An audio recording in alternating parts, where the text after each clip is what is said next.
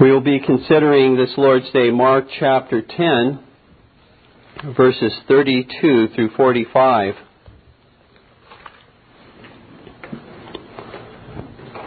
True greatness is not so much measured by one's ability to rule, but rather by one's ability to serve. Raw power or strength do not qualify one to rule well, whether in the state, the church, or in the family. The most qualified leaders are those who have learned that the grave and serious responsibility to lead is not an excuse to push people around, to have others grovel at their feet, to have the common people look up to them as royalty, or to promote their own selfish agenda. Dear ones, those reasons for ruling are all too ordinary in those of us who have been corrupted by sin in our appetites for power. However, to find leaders, and leaders especially in the Church of Jesus Christ, who understand the greatest duty of a ruler to be a servant to Christ and to His people, is truly extraordinary. Rather than filling us with pride, the enormous duty of shepherding Christ's flock ought to empty us of all self-sufficiency and drive us in humble fear to an all-sufficient Savior. Today we shall consider from our text in Mark 10, verses 32 through 45, that the greatest minister or the greatest leader is the greatest servant. Our main points are as follows. First, the willingness of Christ to serve through suffering. Mark 10, verses 32 through 34.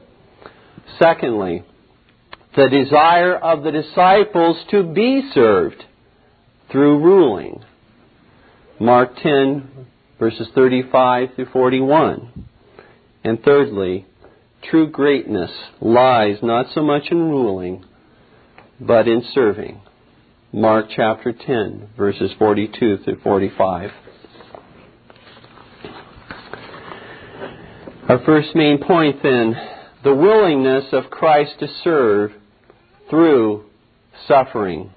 Look with me at our text, Mark chapter 10, verses 32 through 34. And they were in the way going up to Jerusalem, and Jesus went before them. And they were amazed, and as they followed, they were afraid. And He took again the 12, and began to tell them what things should happen unto Him, saying, Behold, we go up to Jerusalem, and the Son of Man shall be delivered unto the chief priests and unto the scribes. And they shall condemn Him to death, and shall deliver Him to the Gentiles. And they shall mock Him, and shall scourge Him, and shall spit upon Him, and shall kill Him. And the third day He shall rise again.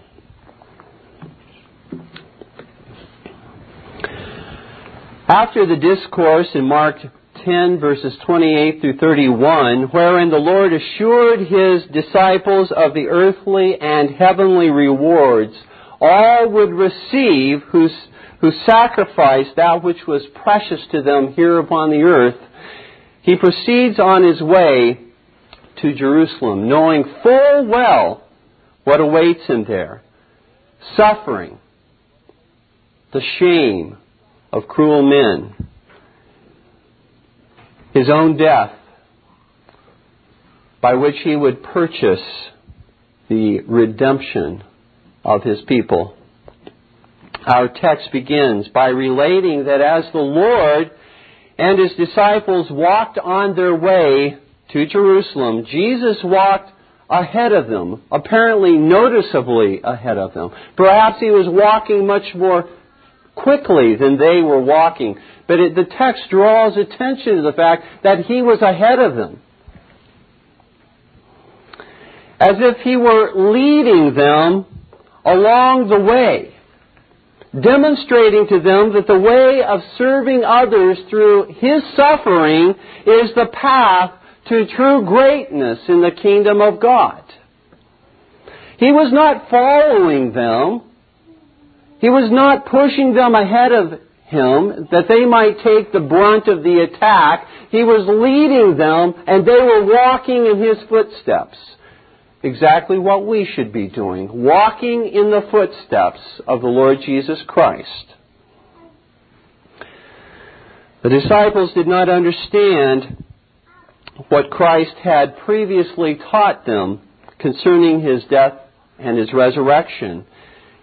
In Mark chapter 8, verse 31, and in Mark chapter 9, verse 31, two previous occasions, the Lord had laid out very clearly and explicitly for His disciples what was to happen to Him concerning His suffering, His death, and His resurrection.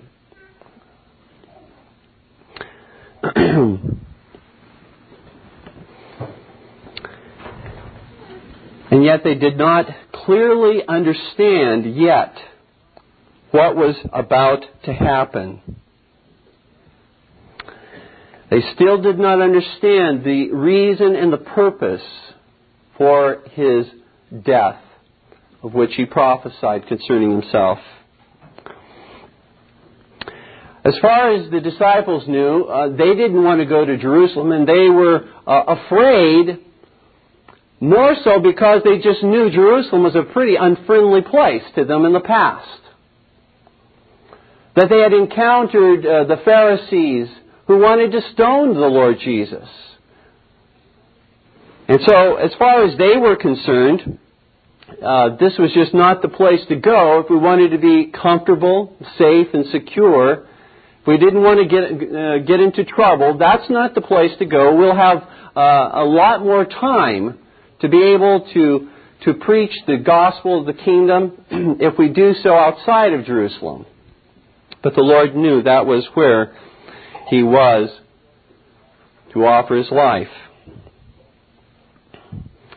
And so the disciples, it says, were amazed in Mark 10:32. Amazed at the courage of Christ. Although they followed in fear, according to Mark 10:32, it's worth noting they nevertheless did follow. They didn't abandon the Lord at this point just because they were fearful. You see, dear ones, that true courage is not measured by the absence of fear in our minds, but rather by our willingness to follow the Lord Jesus Christ even when there is fear in our minds. Not in the absence of fear is true courage manifested, but in the presence of fear is it truly manifested. The true coward is not the one who fears, but is rather the one who turns back from following Christ because of his fears. That's the true coward. Well, this is now the third time in which the Lord explicitly prepares His disciples for His death and resurrection, as we noted earlier. According to Luke 18:34, a parallel passage to the one we're considering in Mark today, they did not yet understand what the Lord was saying. The verse there says that it was hidden from their understanding. Now, why didn't they understand about Christ's death, His resurrection, the purpose of His coming? Because of their ignorance regarding the true nature of Christ's kingdom. That is, that Christ's kingdom is not a worldly political kingdom, but is rather a universal kingdom that cuts across all geographical, racial, national, and political boundaries. It is the rule of Christ over His bride, the church, whom He has come to serve by purchasing her unto Himself through His obedience and through His suffering. They did not understand that to be the true nature of the kingdom. They understand a worldly political rule of Christ. And therefore, whenever Christ spoke of His death, of His suffering, they could not put it into that paradigm that they had established in their minds. Dear ones, it is not natural for us to be serving when we are suffering through afflictions. All too often, we are simply concerned with how others will be serving us when we're undergoing afflictions, not how we might be serving others. And yet the heart of a true servant of Christ, dear ones, is made manifest even when he is flat on his back, or being spat upon, or when he has a crown of thorns thrust into his skull, or when he is unjustly condemned to death, or when he is suffocating in torment while hanging upon a cross. The servant heart of the followers of Jesus is manifested even in those times, even as it was manifested in the life of Christ. It is human when affliction, whatever form that affliction may take, when it comes our way, it is human, it is normal for us to feed upon self-pity, the poison of self-pity, and to expect and to demand that we be served by others. And when others do not serve us, to be upset with them, rather than filling our minds with what can we do, even in this particularly terrible place that we find ourselves. How can we, if we can't get up out of bed, how can we at least desire to serve others? How can we pray for others? How can we encourage others by writing a note or a letter or calling someone? We rather become consumed with ourselves in the midst of our afflictions. Christ was not consumed with Himself in the midst of His afflictions. He was thinking of others. He was willing to be a servant even in the midst of His suffering, in the midst of His afflictions.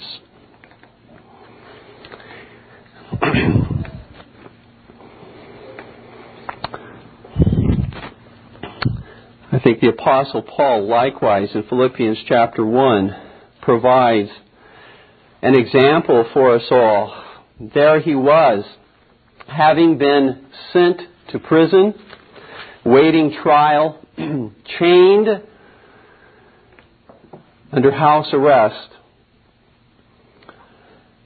And he was not consumed with himself. He was not consumed with his own problems. He was not consumed in bitterness over how he had been mistreated. That he had lost his freedoms. That he had lost all of basically his possessions that he had. Access to his family or relations to a large degree. What he was consumed with was serving Christ. And if he couldn't do anything else, that person to whom he was chained was going to hear the gospel of Jesus Christ. He had a captive audience. They viewed him as being the captive. But Paul turned around and said, no, I'm not the captive. I've been set free. The person to whom I'm chained is the captive. And he's going to hear the gospel. You see how he turned the situation around. He's thinking throughout the book of Philippians, the letter of the Philippians, he's thinking of others. And the theme that flows through it is joy. The joy of the Lord. Dear ones, you'll never know joy if you are more concerned with being served than in serving others. You'll never know contentment and peace if that's what fills your mind. You'll be consumed with keeping a record book.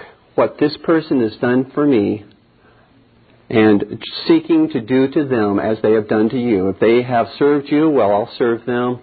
You'll be keeping an account. That's what you'll be consumed with. And where you're not served, you'll be angry and resentful. Thus did our Savior serve in anticipation of His suffering, and in the midst of suffering, the likes of which no man has ever suffered. This our Savior calls us to do, who are His disciples, in all of our afflictions as well. The second main point is the desire of the disciples to be served through ruling. Look with me at Mark chapter 10, verse 35 through 41.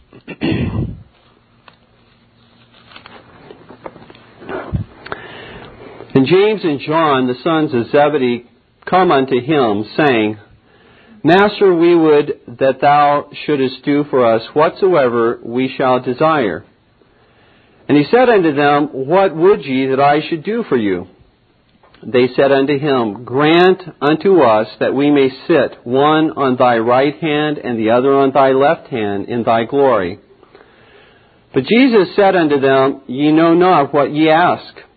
Can ye drink of the cup that I drink of, and be baptized with the baptism that I am baptized with? And they said unto him, We can. And Jesus said unto them, Ye shall indeed drink of the cup that I drink of, and with the baptism that I am baptized withal shall ye be baptized.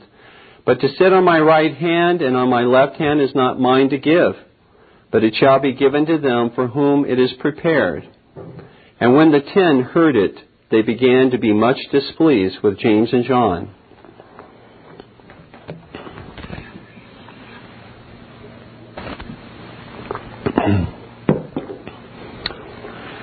Somewhere along the way to Jerusalem, 2 of the disciples of the Lord Jesus, James and John, the sons of Zebedee, come to Christ asking a question.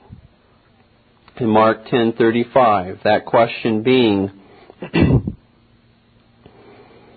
Master, we would that thou shouldest do for us whatsoever we shall desire.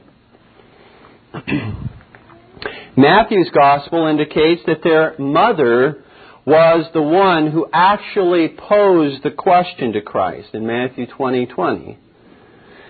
It would seem that the 2 brothers were the real instigators here of this question, but that they had convinced their mother to ask it of Christ on their behalf. For consider that Christ's response is directed to the 2 disciples rather than to their mother. In Matthew chapter 20, verse 21, the Lord there uses the singular form of you when He says,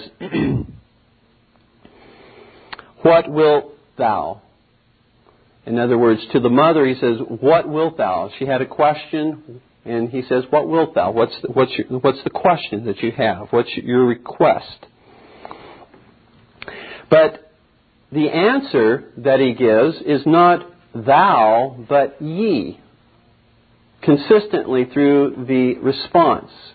So that He's directing those who are behind the mother, who press the mother into this place on their behalf. Also consider that the other 10 disciples are not indignant with the mother, but they're indignant with James and John themselves in Mark 10:41. Perhaps James and John thought that Christ might be more willing to grant them their request if it proceeded from the mouth of their tender mother than from their own mouths. At least they thought perhaps it won't look so bad coming from our mother as coming from us. Well, what did they want Christ to do for them?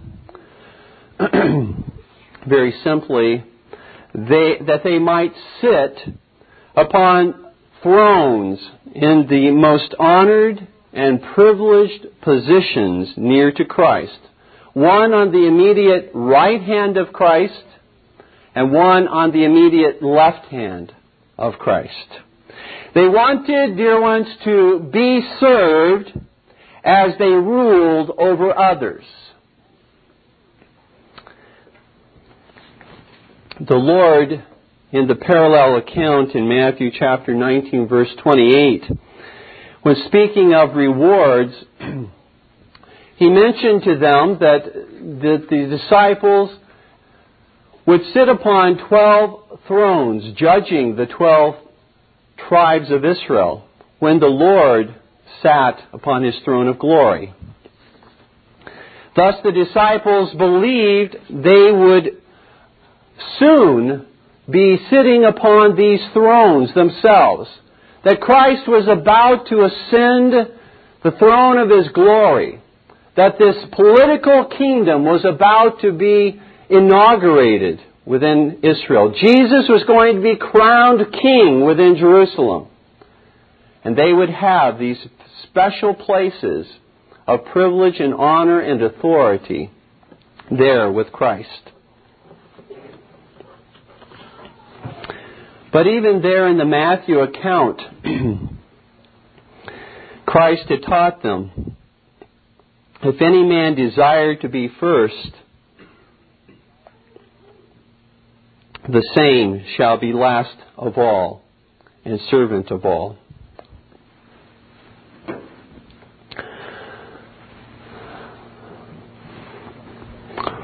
This idea, dear ones, of an earthly rule of Christ, Christ ruling upon the earth, which is one of the delusions of premillennialism that they labor under, is clearly shown not to be the case in Acts chapter 2, verse 30, and verses 33 through 36, where we find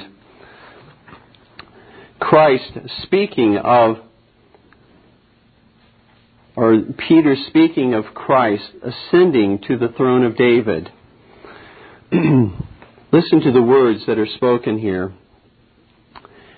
Peter says, therefore, being a prophet and knowing that God had sworn with an oath to him that of the fruit of his loins, according to the flesh, he would raise up Christ to sit on his throne.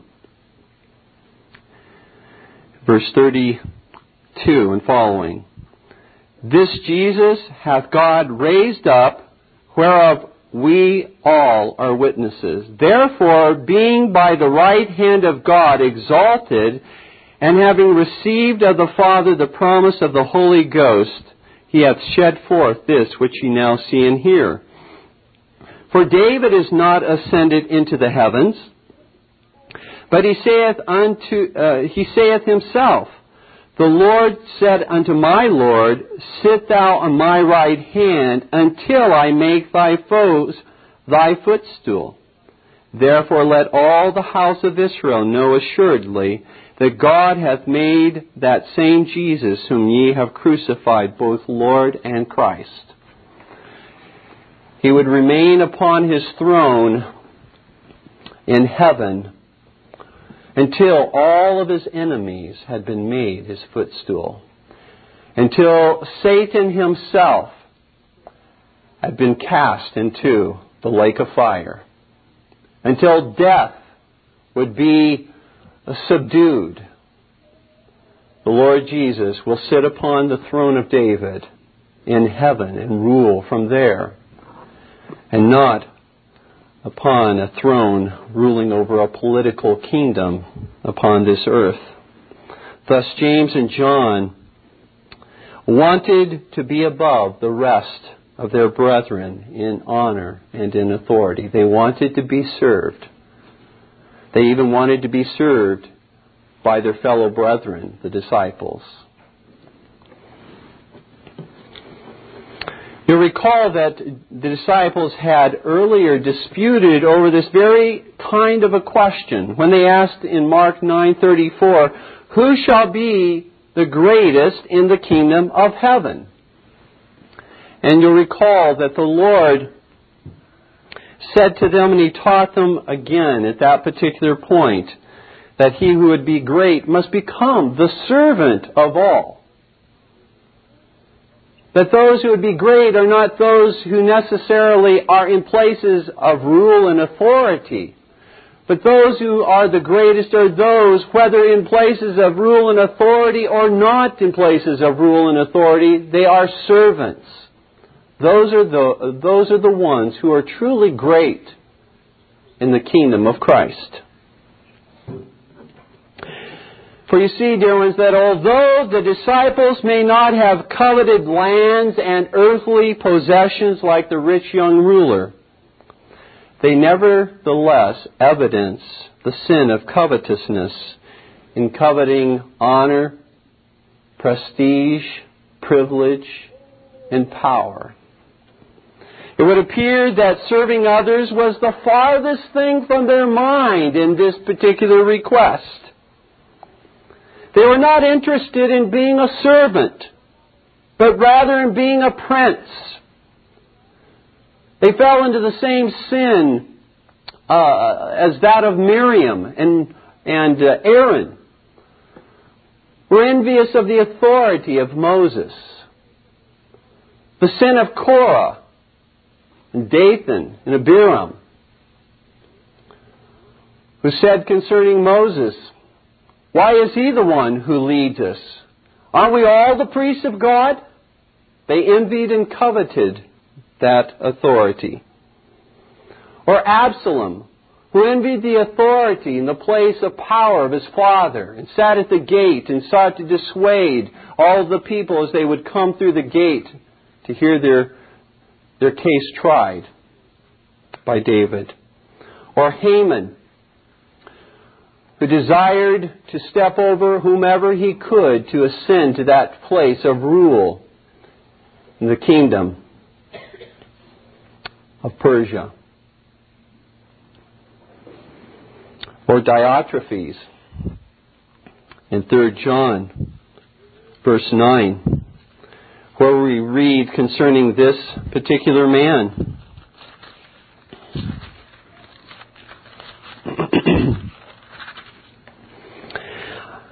John writes, "I wrote unto the church, but Diotrephes, who loveth to have the preeminence among them, receiveth us not." This is a very grievous sin, to covet places of authority, to covet to be served, rather than coveting to serve. For whatever we desire that is not for the glory of God, whatever we desire that is not according to the revealed will of God, and whatever we desire that is not out of faith in the promise of God, is a sinful desire. If we would earnestly and sincerely see sinful behavior, whether in word or deed, be crucified in our lives, dear ones, we must not merely deal with the outward symptoms, with our mouth and our actions, but we must get down to where the real battle lies. In our desires and in our affections. In overcoming those enemies of our soul within, we must understand that there is only victory through the righteousness of Christ. There is only victory, dear ones, through the power of Christ. There is only victory through the cross of Christ. There is only victory through the mind of Christ. How is that? What do I mean by that? Well, Paul said it so very well in Romans 12:21. How do we overcome evil? We overcome evil with good. How do you overcome those evil desires? You overcome those evil desires with good desires. By thinking on that which is good and righteous and holy. By thinking upon how you can serve others, how you can serve the Lord Jesus Christ. You seek to replace that which is covetous, that which is an evil and wicked desire within, with that which is a beneficial and profitable coveting. Coveting Christ, coveting the treasures of heaven, coveting the righteousness of Christ, the obedience of Christ, the mind of Christ, thinking His thoughts after Him.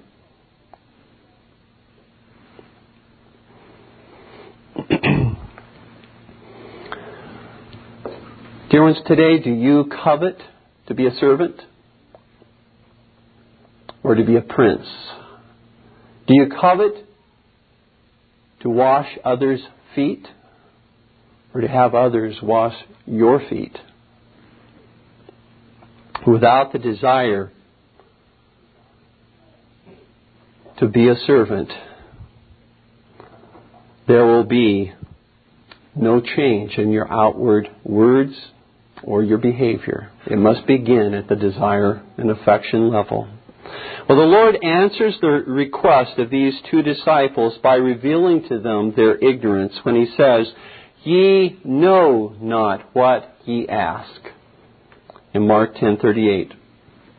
See, their ignorance, in part along with their sinful desire to be served rather than to serve, their ignorance of Christ's kingdom had led them to ask this very foolish question.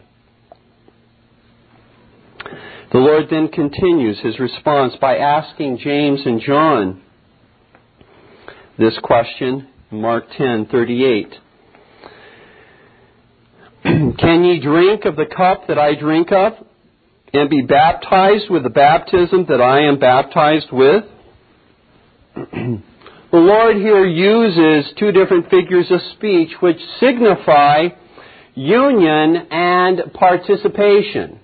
To drink of a cup is to participate with what's in that cup, for it to be brought into your being. There's union with whatever that is that's in that cup. Baptism signifies the same thing. It signifies union. Baptism into Christ signifies union with Jesus Christ. And so both of these metaphors or figures of speech speak of participation and union with something. Now, certainly Christ, I believe, had in mind union with His afflictions, union with His sufferings. Can you drink of the cup of sufferings that I'm going to drink of? Can you be baptized with the baptism of afflictions and suffering that I'm going to be baptized with? But He doesn't specifically mention afflictions or suffering. He leaves it rather vague and general. Can you drink of the cup that I will drink of, and can you be baptized with the baptism that I will be baptized with? He doesn't indicate what's in the cup or what it is that they would be joined and united with in baptism. Perhaps they had in their minds not sufferings, but blessings. Yeah, I can do that. I can handle that, Lord. I can drink of that cup. I can be baptized with that baptism.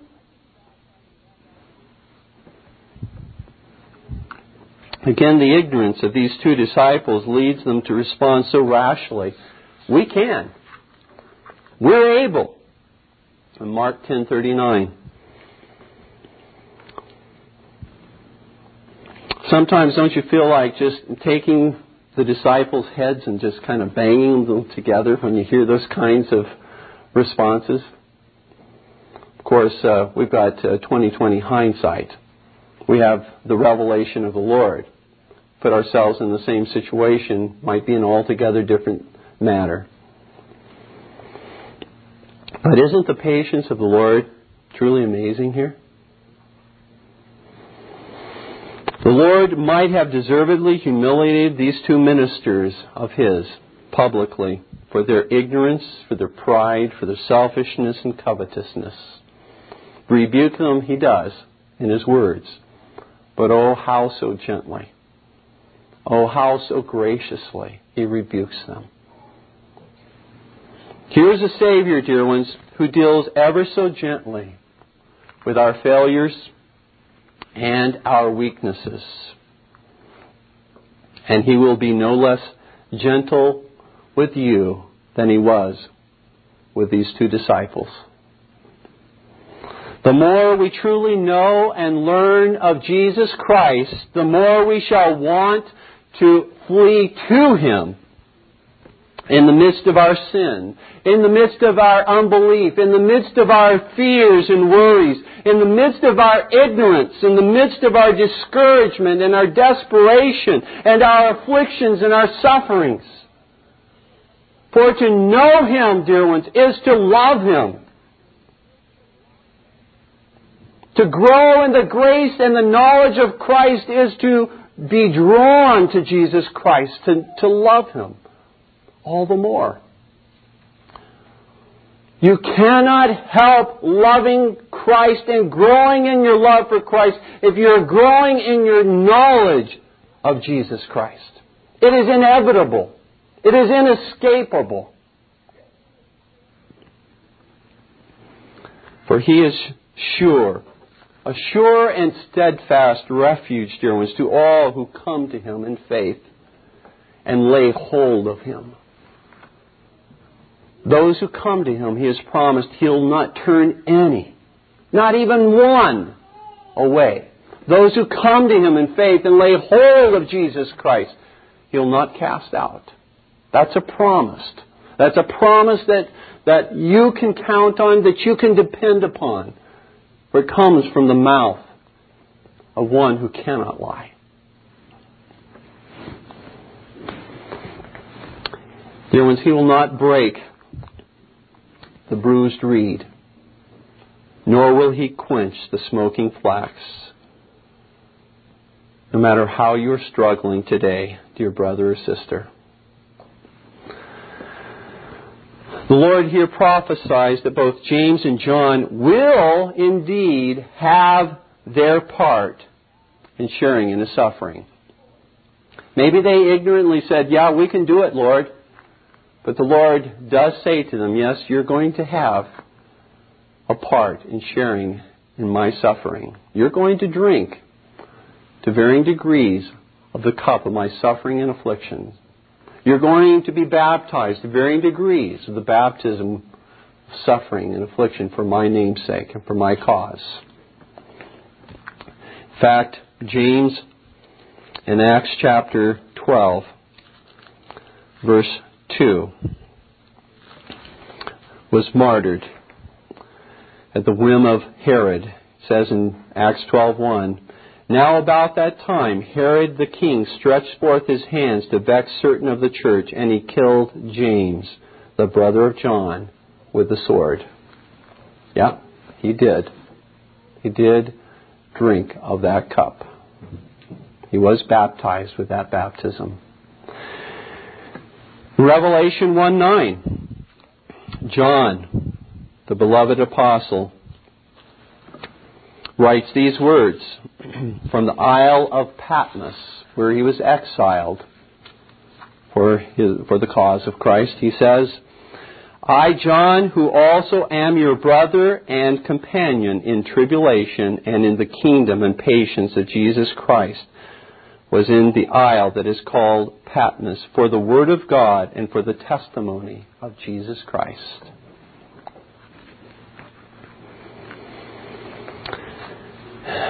Here were two disciples that were not quite ready at this point in time for suffering for Christ. They were not ready at this point in time to serve. They seemed to be more of a mindset. They wanted to be served. They, like Peter, confessed very rashly and proudly that they would never forsake the Lord. In Mark chapter 14, beginning with verse 27. And Jesus saith unto them, all ye shall be offended because of me this night. For it is written, I will smite the shepherd, and the sheep shall be scattered. But after that I am risen, I will go before you into Galilee. But Peter said unto him, although all shall be offended, yet will not I. And Jesus saith unto him, Verily I say unto thee, that this day, even in this night, before the cock crows twice, thou shalt deny me thrice. But he spake the more vehemently, If I should die with thee, I will not deny thee in any wise. Likewise also said they all. They all said the same thing. Perhaps good intentions, but when you are caught up with being served rather than serving others, rather than serving Christ, that will be the outcome. A lot of hot air, but not the follow-through.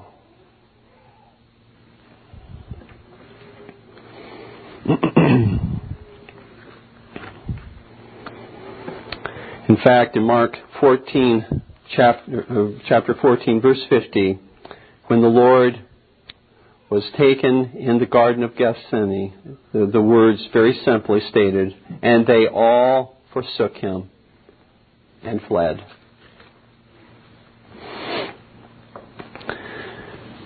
Don't we see here the weakness of these disciples of Christ? And yet Christ so worked His grace in them that they became willing followers of the sufferings of Christ, as we've already noted concerning James and John. They grew from being those who desired to be served at the right hand of Christ to being those who desired to serve at the cross of Jesus Christ. Beloved, do you see your weakness when you think of suffering for Christ? Is there kind of a knot in your throat as you think of suffering for Christ? I mean, really suffering for Christ. I know there is in mine.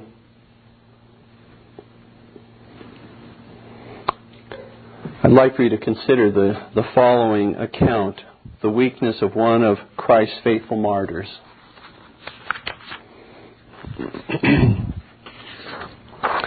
This is the account of Thomas Cranmer, taken from 5 English Reformers by J.C. Ryle.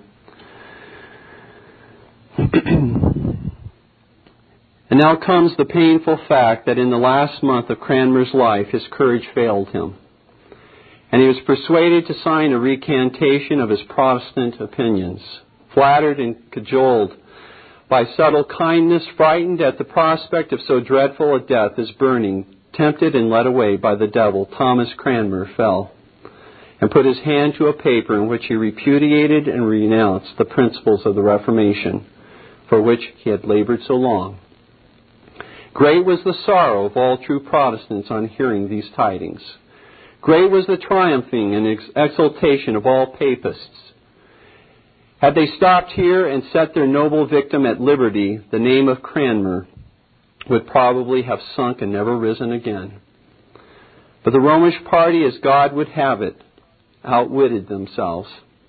With fiendish cruelty, they resolved to burn Cranmer even after he had recanted. This, by God's providence, was just the turning point for Cranmer's reputation. Through the abounding grace of God, he repented of his fall and found mercy. Through the same abounding grace, he resolved to die in the faith of the Reformation. And at last, through abounding grace, he witnessed such a bold confession in St. Mary's, Oxford, that he confounded his enemies, filled his friends with thankfulness and praise, and left the world a triumphant martyr for Christ's truth. I need hardly remind you how on the 21st of March, the unhappy archbishop was brought out, like Samson in the hands of the Philistines, to make sport of his enemies and to be a gazing stock to the world in St. Mary's Church at Oxford. I need hardly remind you how after Dr. Cole's sermon he was invited to declare his faith and was fully expected to acknowledge publicly his alteration of religion and his adhesion to the Church of Rome. I need hardly remind you how with intense mental suffering the Archbishop addressed the assembly at great length, and at the close suddenly astounded his enemies by renouncing all his former recantations, declaring the Pope to be Antichrist, and rejecting the Popish doctrine of the real presence in the communion. Such a sight was certainly never seen by mortal eyes since the world began. But then came the time of Cranmer's triumph. With a light heart and a clear conscience, he cheerfully allowed himself to be hurried to the stake amidst the frenzied outcries of his disappointed enemies. Boldly and undauntedly he stood up at the stake while the flames curled around him, steadily holding out his right hand in the fire and saying, with reference to his having signed a recantation, this unworthy right hand, and steadily holding up his left hand towards heaven. Of all the martyrs, strange to say, none at the last moment showed more physical courage than Cranmer did. Nothing, in short, in all his life became him so well as the manner of his leaving it. Greatly he had sinned, but greatly he had repented. Like Peter, he fell, but like Peter, he rose again.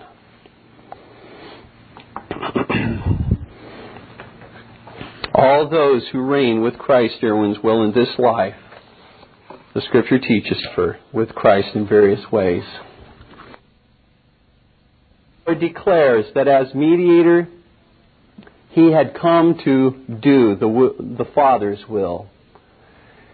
So this matter must be submitted as to whether they or whomever would sit on his right or his left hand. This matter must be submitted to the hidden counsel of God the Father, who will reveal such things at his own appointed time. It would appear, dear ones, that the other 10 disciples were not so much indignant. It says that they were displeased. Matthew's account says they were indignant. But it would appear that they were not so much indignant and displeased with James and John because James and John had grievously sinned in their request, but more so because they too envied the same positions of honor and authority whereby that they might be served as well. It was more they were upset, well, you beat me to the punch. It was more that I didn't do the same thing. It was more an attitude of envy that they had done what perhaps the other 10 had thought in their hearts. And this, I believe, is made clear in our final and last point in what Christ says. And that's the third point. True greatness lies not so much in ruling but in serving. Mark 10. Verses 42 through 45. But Jesus called them to him and saith unto them, Ye know that they which are accounted to rule over the Gentiles exercise lordship over them, and their great ones exercise authority upon them. But so shall it not be among you, but whosoever will be great among you shall be your minister. And whosoever of you will be the chiefest shall be servant of all. For even the Son of Man came not to be ministered unto, but to minister and to give his life a ransom for many.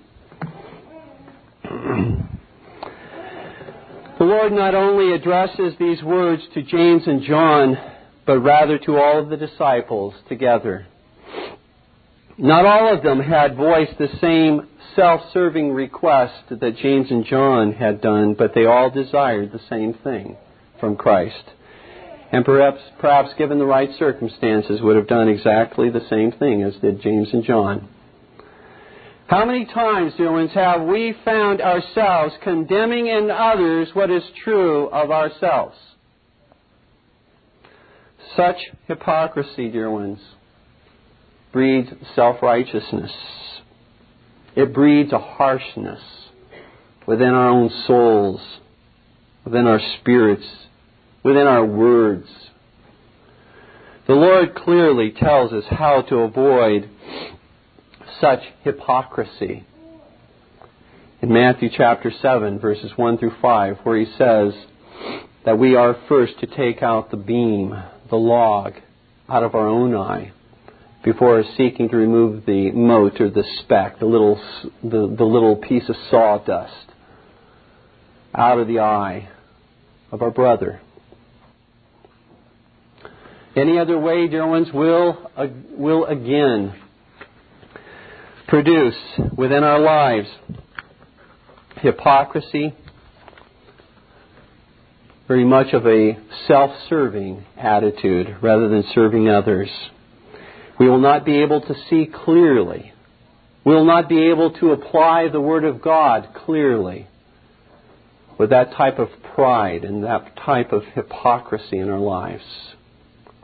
We must learn to be more critical of our own sins than we are the sins of others. We must begin with our own lives before we begin to expose the sins of others. For in the final outcome, others won't receive what we have to say anyway, if it's not done in that spirit. If others perceive self-righteousness, if they perceive harshness on our parts, they won't care to hear anything that we have to say. But if they perceive humility, if they perceive that we have judged ourselves first and we come in gentleness, in mercy, with a gracious heart and attitude, in all sincerity, laying before them the truth of their sin, it is far more likely that the Spirit of God is going to take that word into work in their lives. The Lord contrasts here in verses 42 through 44 the way in which the Gentile magistrates rule with the way in which Christian ministers ought to rule in the church.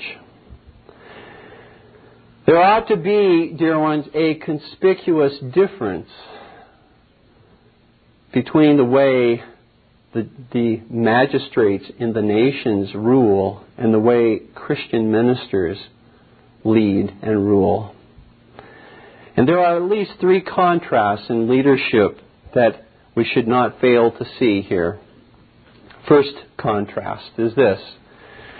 Whereas the Gentile magistrates covet power and honor over others that they might be served, Christian ministers must covet to be servants that they might lay down their lives sacrificially for Christ and His flock.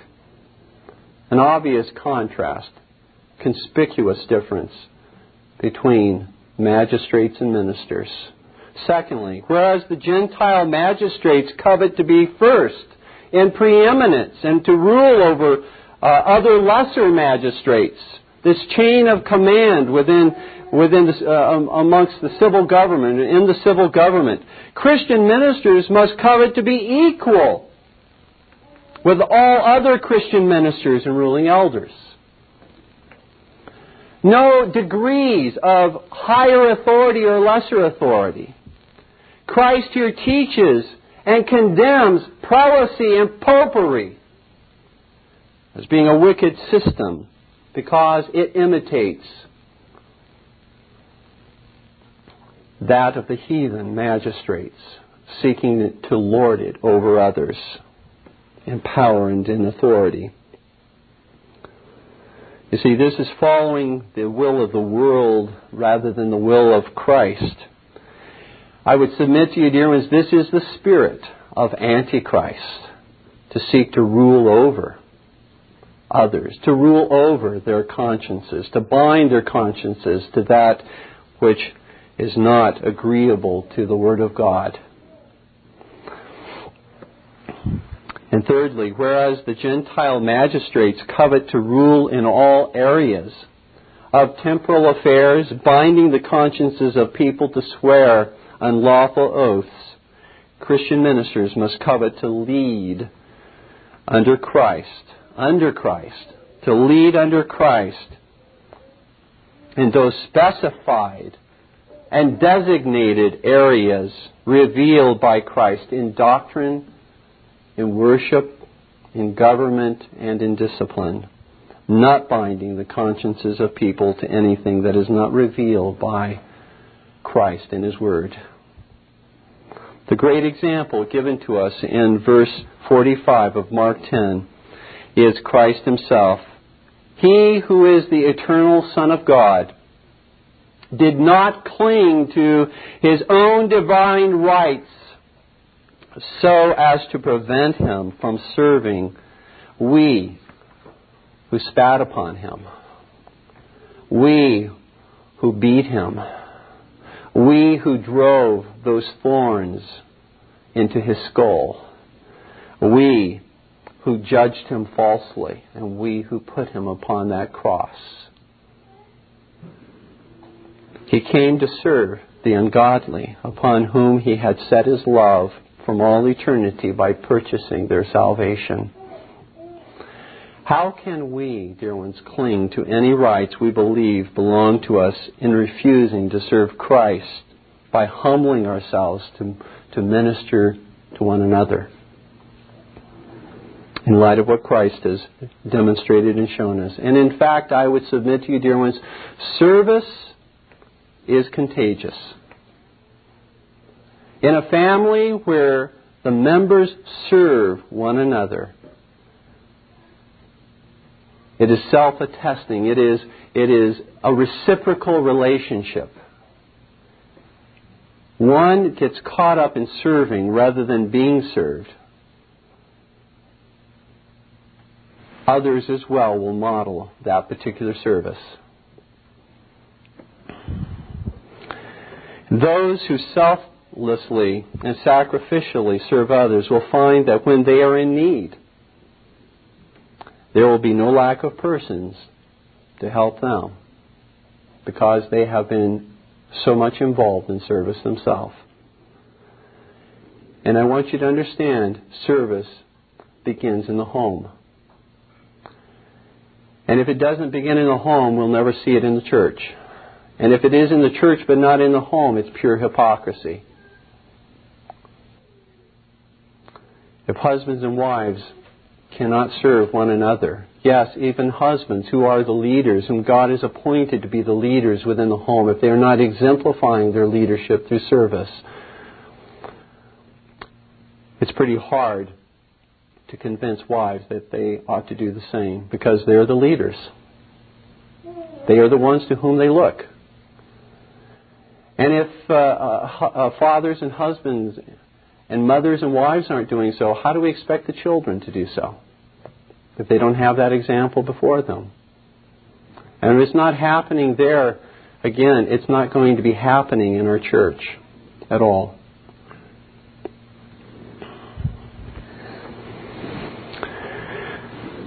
Are you waiting around, dear ones, to be served like Antichrist on his papal throne, waiting for people to grovel before him, to kiss his ring, to give him titles and the dignity of the divine God? Or are you like Christ, going about serving others, serving the Lord Jesus Christ, even in the midst of your suffering and afflictions, in the midst of your pains and your heartaches? Are you filled with the Spirit of Christ, not Antichrist, in serving rather than waiting to be served? Please stand with me in prayer.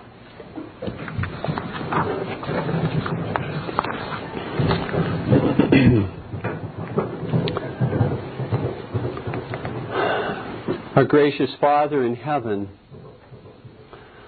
how we praise Thee and thank Thee this day for the word of life, the word which brings true comfort and joy, that without which, O Lord, we cannot live, and that without which we will certainly, in this life, never enjoy that peace and contentment and joy which comes through serving Christ, being filled with that servant's heart and attitude, being willing to lay down our lives for others, looking continuously as to how we can help and serve others. We ask our Father that Thou would humble us this day. For, O Lord our God, there is none of us who are present here who is without guilt in this area. We have all, every one of us, waited to be served. We have all, every one of us, been resentful, been angry when we were not served.